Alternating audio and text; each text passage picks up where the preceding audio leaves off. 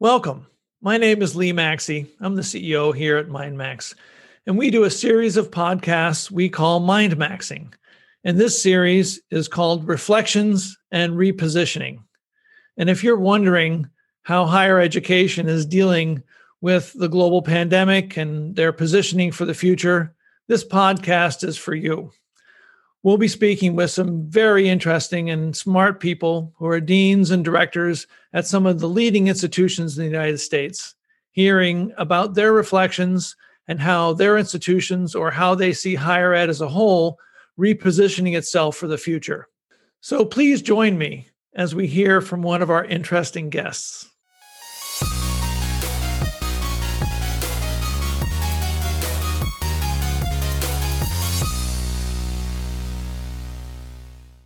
Well, hello, and welcome to another Mind Maxing podcast. I'm delighted to be here with Melik Khoury, the president of Unity College. Melik and I have known each other for several years. We've done some work with Unity, and actually our daughter is enrolled there now in an online program and really having a great experience. Unity is a really interesting school as America's environmental college, as their moniker, and I really appreciate some of their forward thinking that was going on prior to COVID, and I believe has positioned them to be in a really effective position right now with COVID happening. So I'd like to start off with our first question, Melik, which is, it's been a heck of a year. We've all gone through the different stages of grief, I believe, the denial and bargaining and maybe some of us are at acceptance, but I'd be interested in your reflections around what this year has been like for you or for Unity College or for higher ed specifically. Absolutely. I think, higher education, as you know, has been going through a significant amount of disruption over the last 10 years. I think what this year has done, it has really focused on that disruption and made it impossible for people to deny what is actually going on. As COVID hit us, a lot of institutions who have been really, their entire economic model is based on the residential kind of resort model, really got tested. And those institutions who served a multiple of audiences, that residential traditional model, but also adult students and place-bound students and remote students and online students and certificate students tend to fare a little bit better. And so I think what that this year has brought is an inability for higher education to continue to just ignore the fact that our industry is in disruption and that we need to change in order to accommodate the changing demographics, the rising costs, the awareness of what it means to live on a planet with finite resources from a time when only a few of us went to college. Now many of us go to college, and the model has never been transformed. It's funny, for every college that seems to be closing, and the Chronicle of Higher Education has a tracker now, there's a college that's doubling in size. And the difference between those two is the real unsaid. And I think this year has highlighted that conversation. And I agree with you. And the I've been watching, as you have, online, slowly be adopted by higher ed. But besides embracing, I'll call it alternative modalities for delivery, which is, as you and I have talked about, only one piece of the puzzle. Can you describe any of the models or approaches pedagogically that, or from I'll call it a business standpoint, that schools have done in the past that would have prepared them to be more successful in this last year? Sure. I think, I think the concept of online, to your point, is a misnomer. I think higher education has labeled the concept online as if it's a thing. It's not. It's a technology. And, I always say, if you have 15 students with a faculty member working at a remote location while taking another class with a faculty member on campus, are they residential? Are they online? Are they remote? I think we've created a false dichotomy between college and online college that is actually inaccurate. We've just never taken the time to separate that. So colleges that have really engaged in appropriate student support to understand that the emerging student needs a different kind of help and support. Colleges that understood the value of technology as a tool to create access and flexibility instead of this norma that it's an all or nothing online versus face-to-face. Institutions that have created pathways for access for students who are historically not college going, like it was in the 60s when this whole experiment started with the GI Bill. Students who created colleges who really tried to figure out where the students were and started to create programs and calendars and pedagogies to support them are faring better.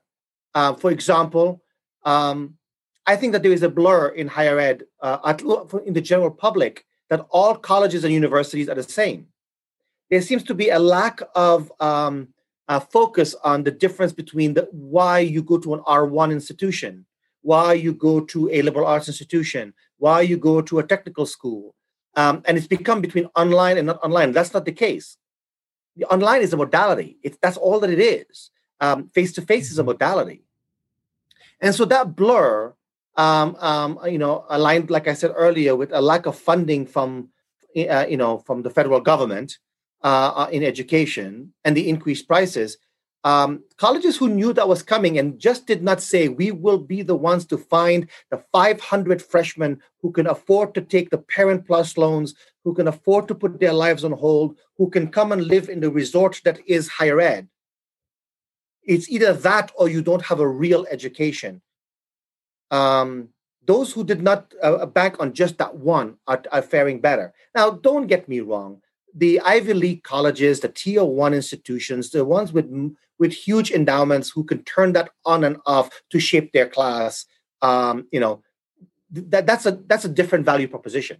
But for the rest of the institutions, from state schools to private schools to community college, where we're trying to do a value proposition to prepare students for the workforce, but at the same time make them well-rounded, civic-minded, culturally competent, environmentally resilient human beings, we've all trying to emulate that model that is not possible unless each and every one of us has $1 billion endowment, which is not a thing. So I think those who have refused to accept that there is more than one way to educate are struggling more. I sometimes equate that to the music industry or storytelling, where before technology, the only way to tell story was around a campfire. And then with the print press, we were able to write it down. With technology, we were able to create videos. Now you have streaming. The story hasn't changed. But those who say the only way to tell a story is around a campfire might not be able to get their story out as much as those who understand there are multiple ways to share that story. And education is very much in that realm. Folks who, you all know this, the completion rates in this country right now is poor. Universities like Western Governors University, Arizona State University, Southern New Hampshire University, and now us in that vein, saying to students, those of you who did the traditional route and now you are in the workforce, or you are unemployed, or you're looking for something different, or you can't put your life on hold, we are going to provide you with a quality education. Those institutions are growing, but they've never been given their due deference or their place in educational society, because we all try to be that Ivy League mentality, which is not for everyone. So I think that's the confusion that we need to get past. Why do we exist? We exist to educate. Why do we educate? We educate because we need good citizens who are also career ready. And saying that there's only one way to do that, which is the 4-year residential model, might be short-sighted in the 21st century. Thank you, Malik. And I'm often talking with people I've just met or even friends of mine who know I'm in the business I am, working with schools. And their paradigm is around the 200, maybe 250 schools out of 5,000 schools in the US. It's a very small number, but that's the paradigm that they're thinking of with their 18-year-old who's leaving high school and going to a bucolic pastoral, 4-year residential. And that's such a small minority of the different kinds of educational experiences that are out there. And it is not a monolithic, experience. And I think we're seeing that more and more. And I think we'll see it even more in the future. So speaking to the future, looking forward in the next 6 to 9 months, so I'm sure you've done a lot of strategic and also tactical planning. What are some things you see happening or are in the midst of executing in the very short term in 2021? Sure. I think for us right now, we are focused on affordability, flexibility, and access. And how we manifest that is something that we are hoping to do very differently. So, for example, Unity College abandoned the 2-semester model completely. Whether you are face-to-face, whether you are residential, whether you're online, whether you're remote. So for that, the reason for that is to make things more accessible and affordable for students, because now students can take one class and qualify for federal and state aid, instead of the traditional model where they have to take 5 classes in order to qualify. So that's one area that we have made some changes and will continue to make strides on to make this more affordable. And because of that, in something as simple as 7 months, we have seen a significant decline in students needing to take unsubsidized loans to continue their education. Mm-hmm. Also, by creating non-standard terms, because we understand where students are in their lives, both traditional and non-traditional, students are given multiple opportunities to start and stop and still maintain the trajectory that they want, instead of the old model where you took 5 classes and if you had to drop out, you lost an entire 6 months. Another element that we're working on is really focusing on instructional design and in partnering, because our faculty, they are subject matter experts in their field, but they are not subject matter experts in pedagogical design. And so by creating an internal model where our faculty, our instructional designers, and our deans work in collaboration to create a course is a very, very different approach to provide students with what they need and where they need it, in lieu of just the old model where show up to class and I will profess. I think the other element is in competency-based learning. There are ways to measure outcomes with students without it always just being about time. They are so we are beginning to see that it's not enough to just say, I took English 101, but what are the skills that I have gained because I have completed that course? We are also trying to figure out how we can reduce costs by not duplicating resources that already exist within communities. There's a course right now that our students are taking in dendrology, and these students are in their neighborhoods and they're going to their local fauna and they are out there in the field doing work. Are they online? Are they remote? Some of those students would never be able to come and spend 4 years at Unity. So really deconstructing the very essence of why we exist, which is to create hard and soft skills in order to educate students and how to be global citizens, environmental stewards, and career ready in the 21st century is the work right now, and not how can we keep the 4-year traditional model, because that is the only way to teach. And I will end by saying it's not an or, it's an and. For those who can afford that, for those who are lucky enough to get the scholarship for that, for those institutions who can subsidize that, that is great. But for the other 90% of America, we need to provide a different way, a more palatable and affordable and flexible way for them to get the same education. And that's the work that's moving forward. One of my favorite subjects to harp on is the credit hour as the currency of exchange, and that's where the funding, from scholarship / financial aid.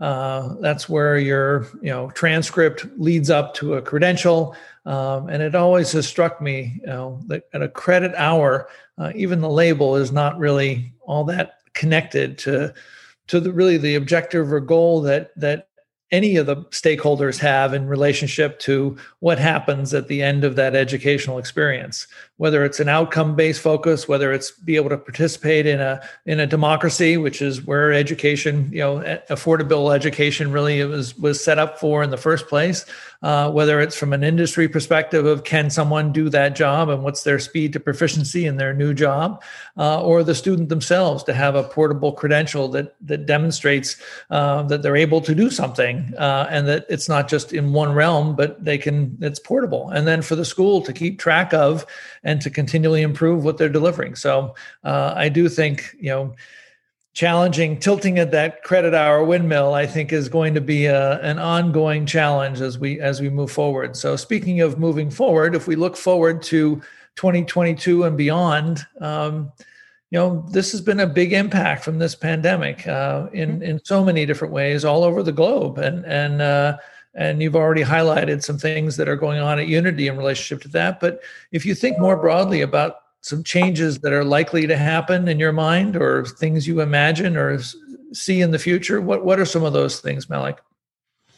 Absolutely. I mean, I think that, from a purely higher education perspective, I think that you are going to see a lot more closures. You're going to see a lot more mergers, and you're going to see a lot of transformations.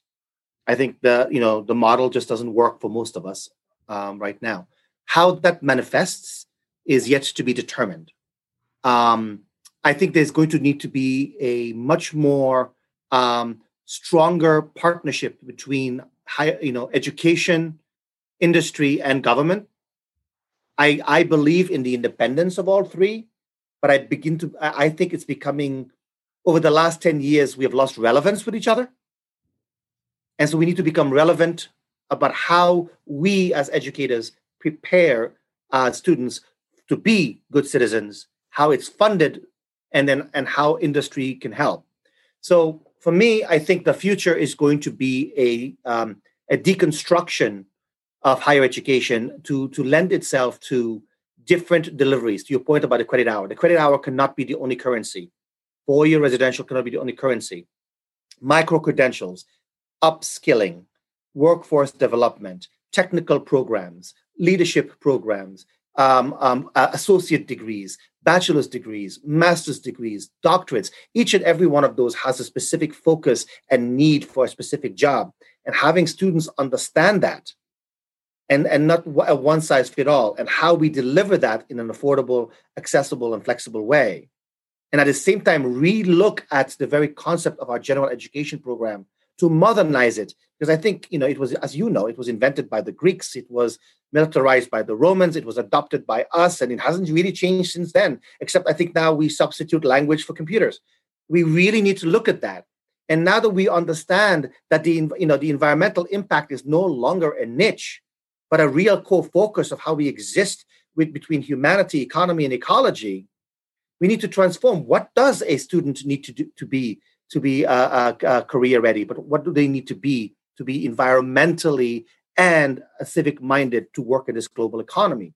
I think that's the work of the future. And the colleges who are going to innovate are going to succeed. And the colleges who are going to hope that things get back to normal, or that miracle donor that's going to force them never to have to change, they will play the lottery. But the future is about innovation, and higher education was designed to be the exact opposite. And we at Unity College are trying to transform our model to be one that does not talk about innovation, but one that innovates. To design pedagogy and curriculum and pricing specifically for each different type of student instead of a one size fit all.